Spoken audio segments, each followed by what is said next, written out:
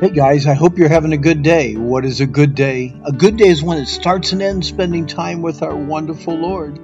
We continue our meditation, in the book of Jonah, studying Jonah's magnificent God. In chapter 4, we see how passionate and how loving he really is.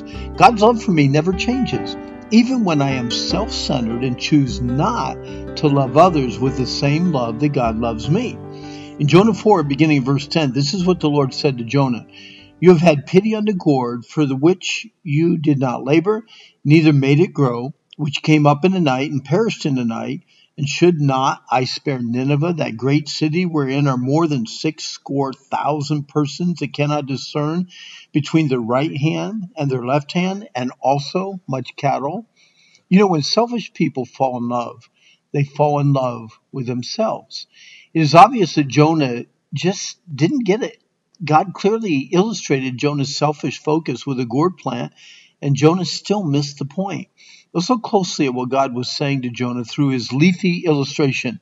The gourd was a small plant, but Nineveh was a great city in size and population. The Ninevites were eternal souls, but the gourd lasted only one night.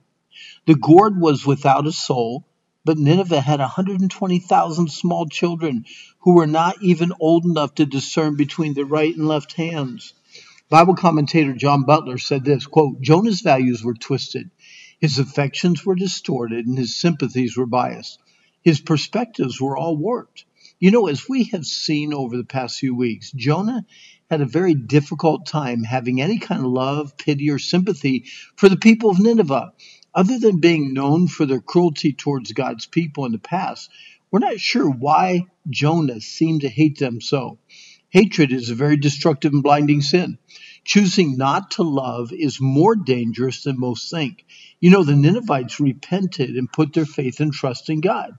Jonah was violating Bible principles that were as old as Moses himself.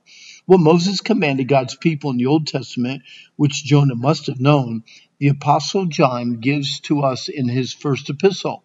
So we see Jonah was without excuse, and so are we. Leviticus 19, thou shalt not avenge nor bear any grudge against the children of thy people, but thou shalt love thy neighbor as thyself. I am the Lord.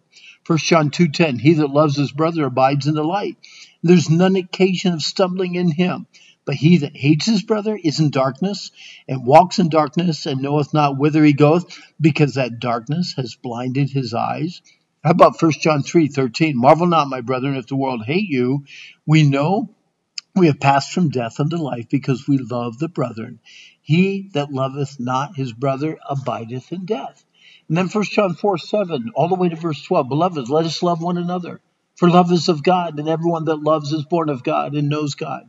He that loveth not knoweth not God, for God is love.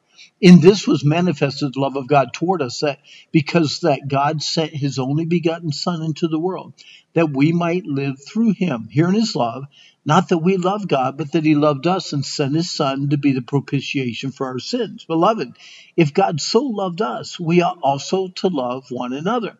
No man has seen God at any time. If we love one another, God dwells in us, and his love is perfected in us. Okay, we should love others, parents, kids, spouse, friends, enemies, with the same love that God loves us. How much does God love us? Well, here we go. God loves us with an unconditional love. We never had to earn God's love. We couldn't. His love for us is not based on our performance or obedience.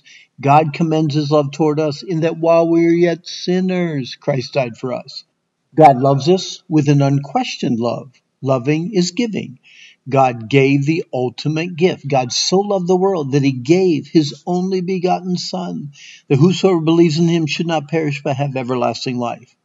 God loves us with an uninterrupted love. We have the confidence that there is absolutely nothing that can separate us from God's love. Paul said, I'm persuaded that neither death, nor life, nor angels, principalities, nor powers, nor things present, things to come, nor height, depth, or any other creature shall be able to separate us from the love of God, which is in Christ Jesus our Lord. God loves us with an unselfish love. We are here on earth to serve, not to be served, to give, not to take. Ephesians 5 teaches us that the unselfish love that God has towards us Christ also loved the church and gave himself for it, that he may sanctify and cleanse it with the washing of water by the word, that he might present to himself a glorious church, not having spot or wrinkle or any such thing, but that should be holy and without blemish. God loves us with an unending love. God's love never, never, never quits. He does not get offended or upset and stop loving. I love what John 13 teaches us about our Lord's unending love. Now, before the feast of the Passover, when Jesus knew his hour was come that he should depart out of this world unto the Father, having loved his own which were in the world, he loved them unto the end. God loves us with an unconditional love, an unquestioned love, an uninterrupted love, an unselfish love, and an unending love. How wonderful it would be if we could learn to love others in the same way. Hey, our time's up. I hope you enjoyed this study. Isn't it great that God loves us so much? He really does. But he also made this day. So rejoice, be glad in it. And I hope that you have a good day.